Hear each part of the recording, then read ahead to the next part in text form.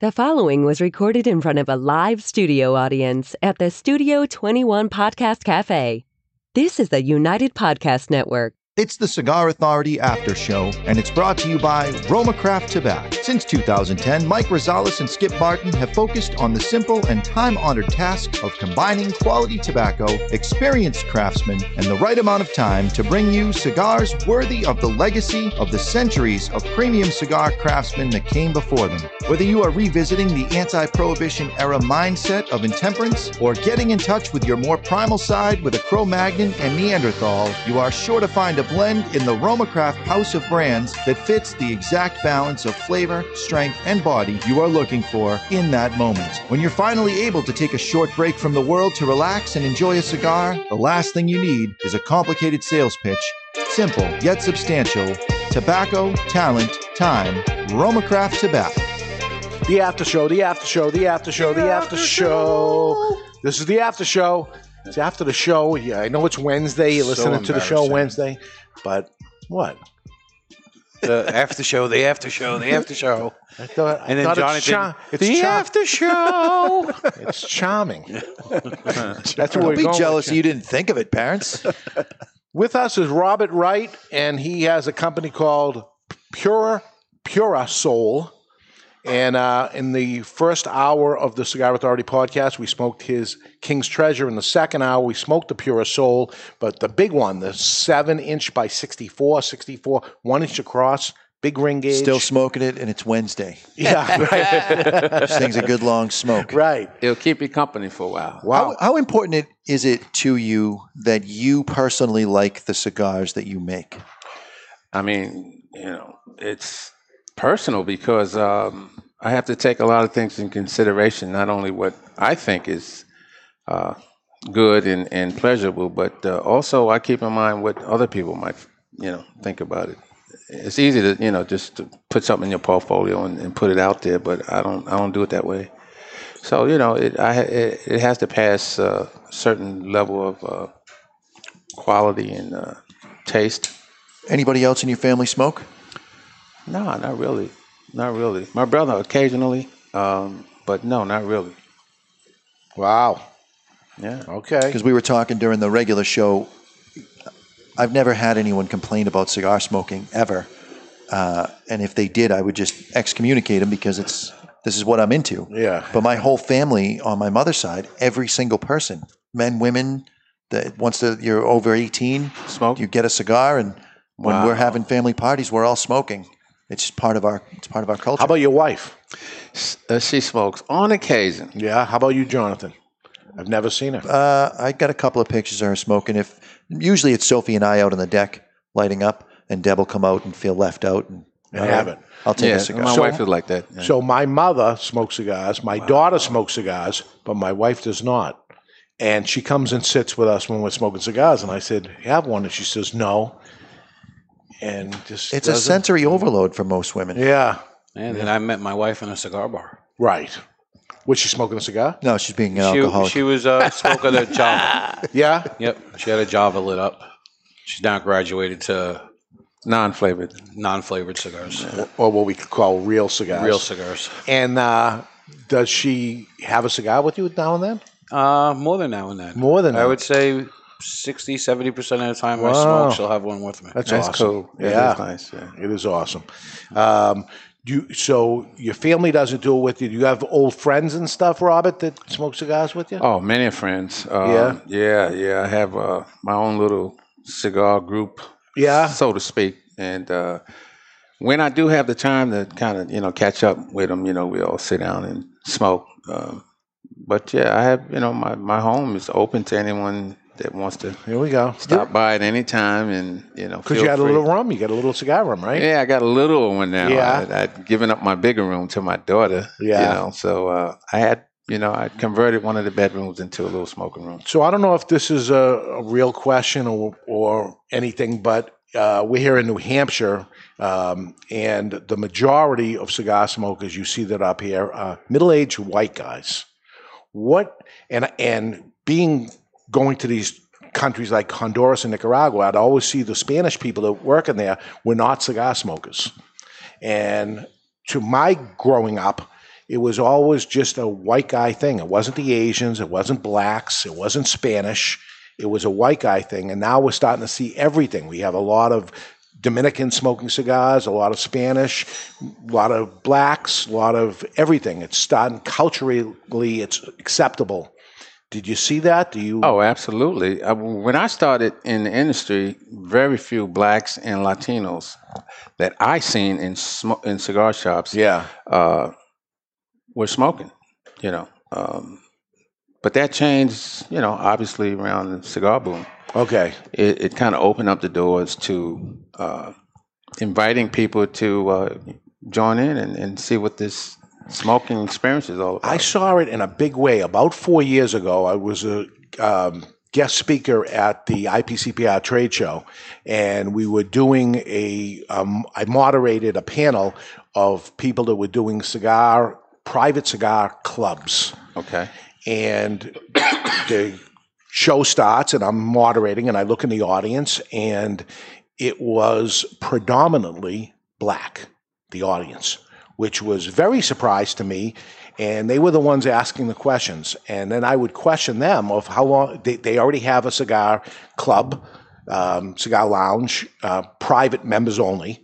And they're looking to open their second and third. And I said, wow, there's something happened here, changed. Not so much here in New Hampshire, I don't see it, but it was Atlanta, and it was Texas, and it was I was just, I said, okay, this is a whole nother population. We tried to see this happen with women. A lot of people tried to make cigars just for women. Women-only cigars and things. It never worked. No. We never brought that in there. But is there something to this that we're bringing other cultures into this? And if so, is it different cigars? I don't think it's different cigars. I think the boutique, I don't particularly care for that word, but the smaller, newer companies have become appealing to that group of folks, whereas in the past, I think a lot of the cigar manufacturers and companies wasn't as appealing to them. And so, with a lot of these newer boutique, smaller companies, their brands were more attractive to them. And again, the personality and the man behind it, as opposed to, there is no Romeo and Juliet, there is no Partagas, there is no person. Oh, it's just something to identify with. Yeah. You know what I mean? It's more, I guess with the cigars, you have to kind of either want to partake in this luxury lifestyle, pleasurable experience of smoking. And affordable luxury. Well, premium cigars is probably the only luxury lifestyle product that anybody can afford. Right. And so, as the interest grew through the marketing and magazine ads and certain athletes and celebrities, that they follow, were seen smoking, they became curious. I think that more than ever, cigars are the great equalizer, and I say that. I really started in this store full-time 3 years ago, and we had a couple of guys that would sit in the corner, and Spanish guys, Dominican, and they'd sit in the corner by themselves and talk Spanish to each other and always smoking cigars together. You fast forward to now, they don't sit over in the corner. They're buddies with everybody else, and the thing that equalized us all is that we all have cigars in common, and that allowed them, maybe they didn't feel comfortable coming into a predominantly white area, so they kept themselves segregated in quotes, but now they felt comfortable because we had this in common, and they could cross over what you might call a color divide and come over and be one of the guys. And now they can't leave without everybody high five and goodbye. Yeah. It's really has become quite the family in the lounge. Yeah, I agree. I mean, that's exactly what happened, because when I first started working in the cigar industry, it was very few people of color, in the shops, and it's sort of like, okay,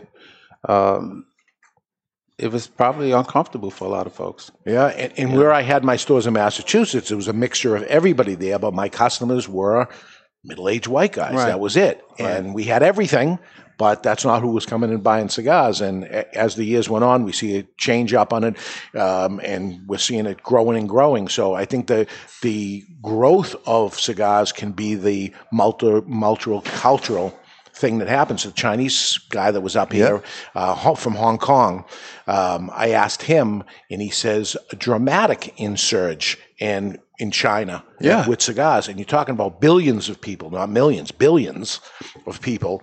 And he says, oh, look at the possibilities that could happen. Untapped. Huge. Yep. Yeah. And they were predominantly cigarette smokers. Right. Now, I guess as they get older, you get into cigars. I still believe it is a middle-aged thing. It's not young people coming to cigars. Not really. Yeah. Not really. I see upper 20s even. Yeah. You know what I mean? And We did a little survey on the Cigar Authority. We're going to do it every single year now. And we asked our listeners how old they are, and it was 30 plus. There was nobody in the 20s. Mm-hmm.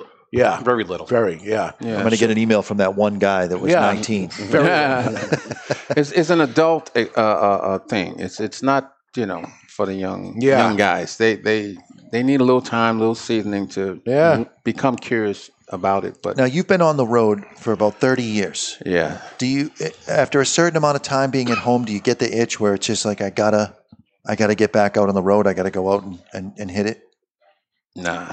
No. You'd rather not, but you do. I have to. Because you have to. I mean, I love people. Yeah. See, that's the main thing. You got to love people to really appreciate this industry. The He looks at me, the guy that smoking hates all people. And that's You end up in a cigar bar every night. Yeah. Around people. You could sit in your house and do it, but you don't, and you end up going where the I'd people rather are. stir the pot and create problems and Be a keyboard bully. it adds to the community social. Yes.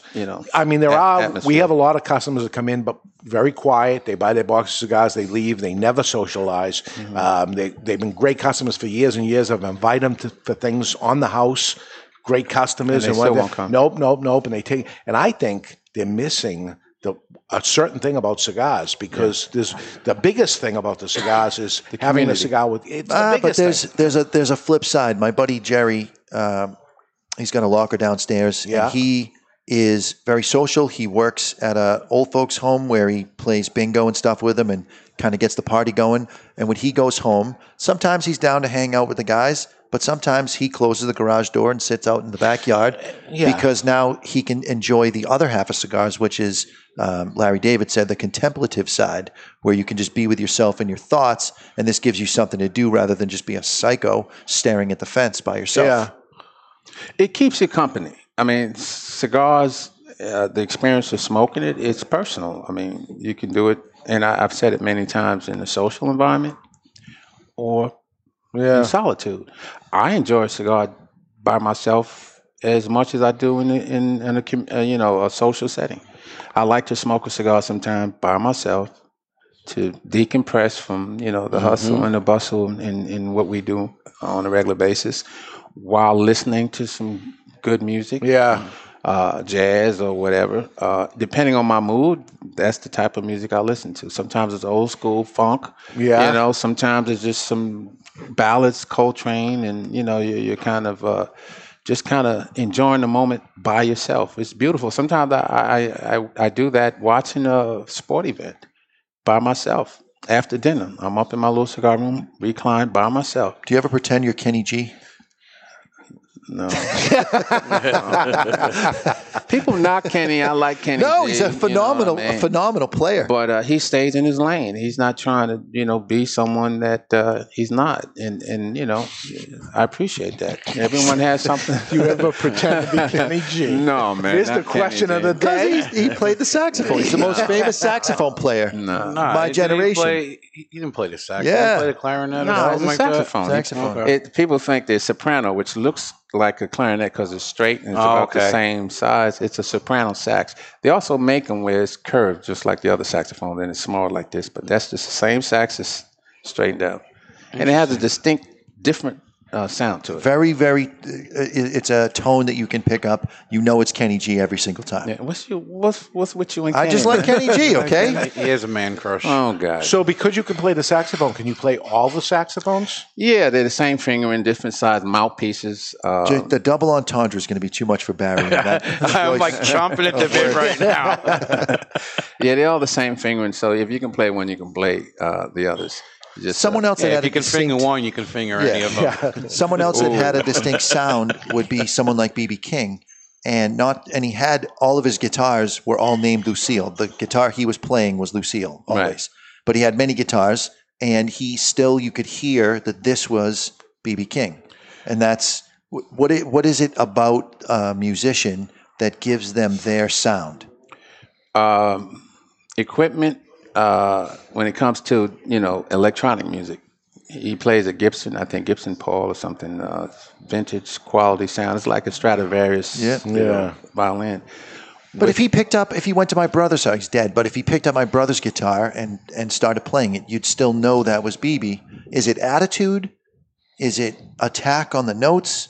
Is a style and how he hears musical statements in his head. It's a certain way that he communicates. And how is it that you feel like you're communicating through your instrument? What is your thing? Well, my thing is try to be as honest, with the moment, and try to just convey a feeling, and you have to decide how to do that on the spur of the moment with what's going on. You almost brought me to tears with that Flintstones There we go. rendition, because that was you cut It me was to the quick beautiful. on that one. It was beautiful. It was beautiful. Oh, please, man. Y'all crazy, man. It's cool, but So what we didn't ask you on the regular show is any new thing coming out? I'm surprised, Barry. I laid it up for you to do it because that's your go-to. Yeah, he hinted at the King's Treasure Maduro. King's Treasure Maduro, I've been working on it, but it's not quite. I haven't really decided on it yet. And because the first one was number 7, the Connecticut is number 7. Yeah. Will that be number whatever it ends up being? Just make it number 7. So yeah, they're the same. yeah. So that I can go back to it. We write down the different blends, and Yeah.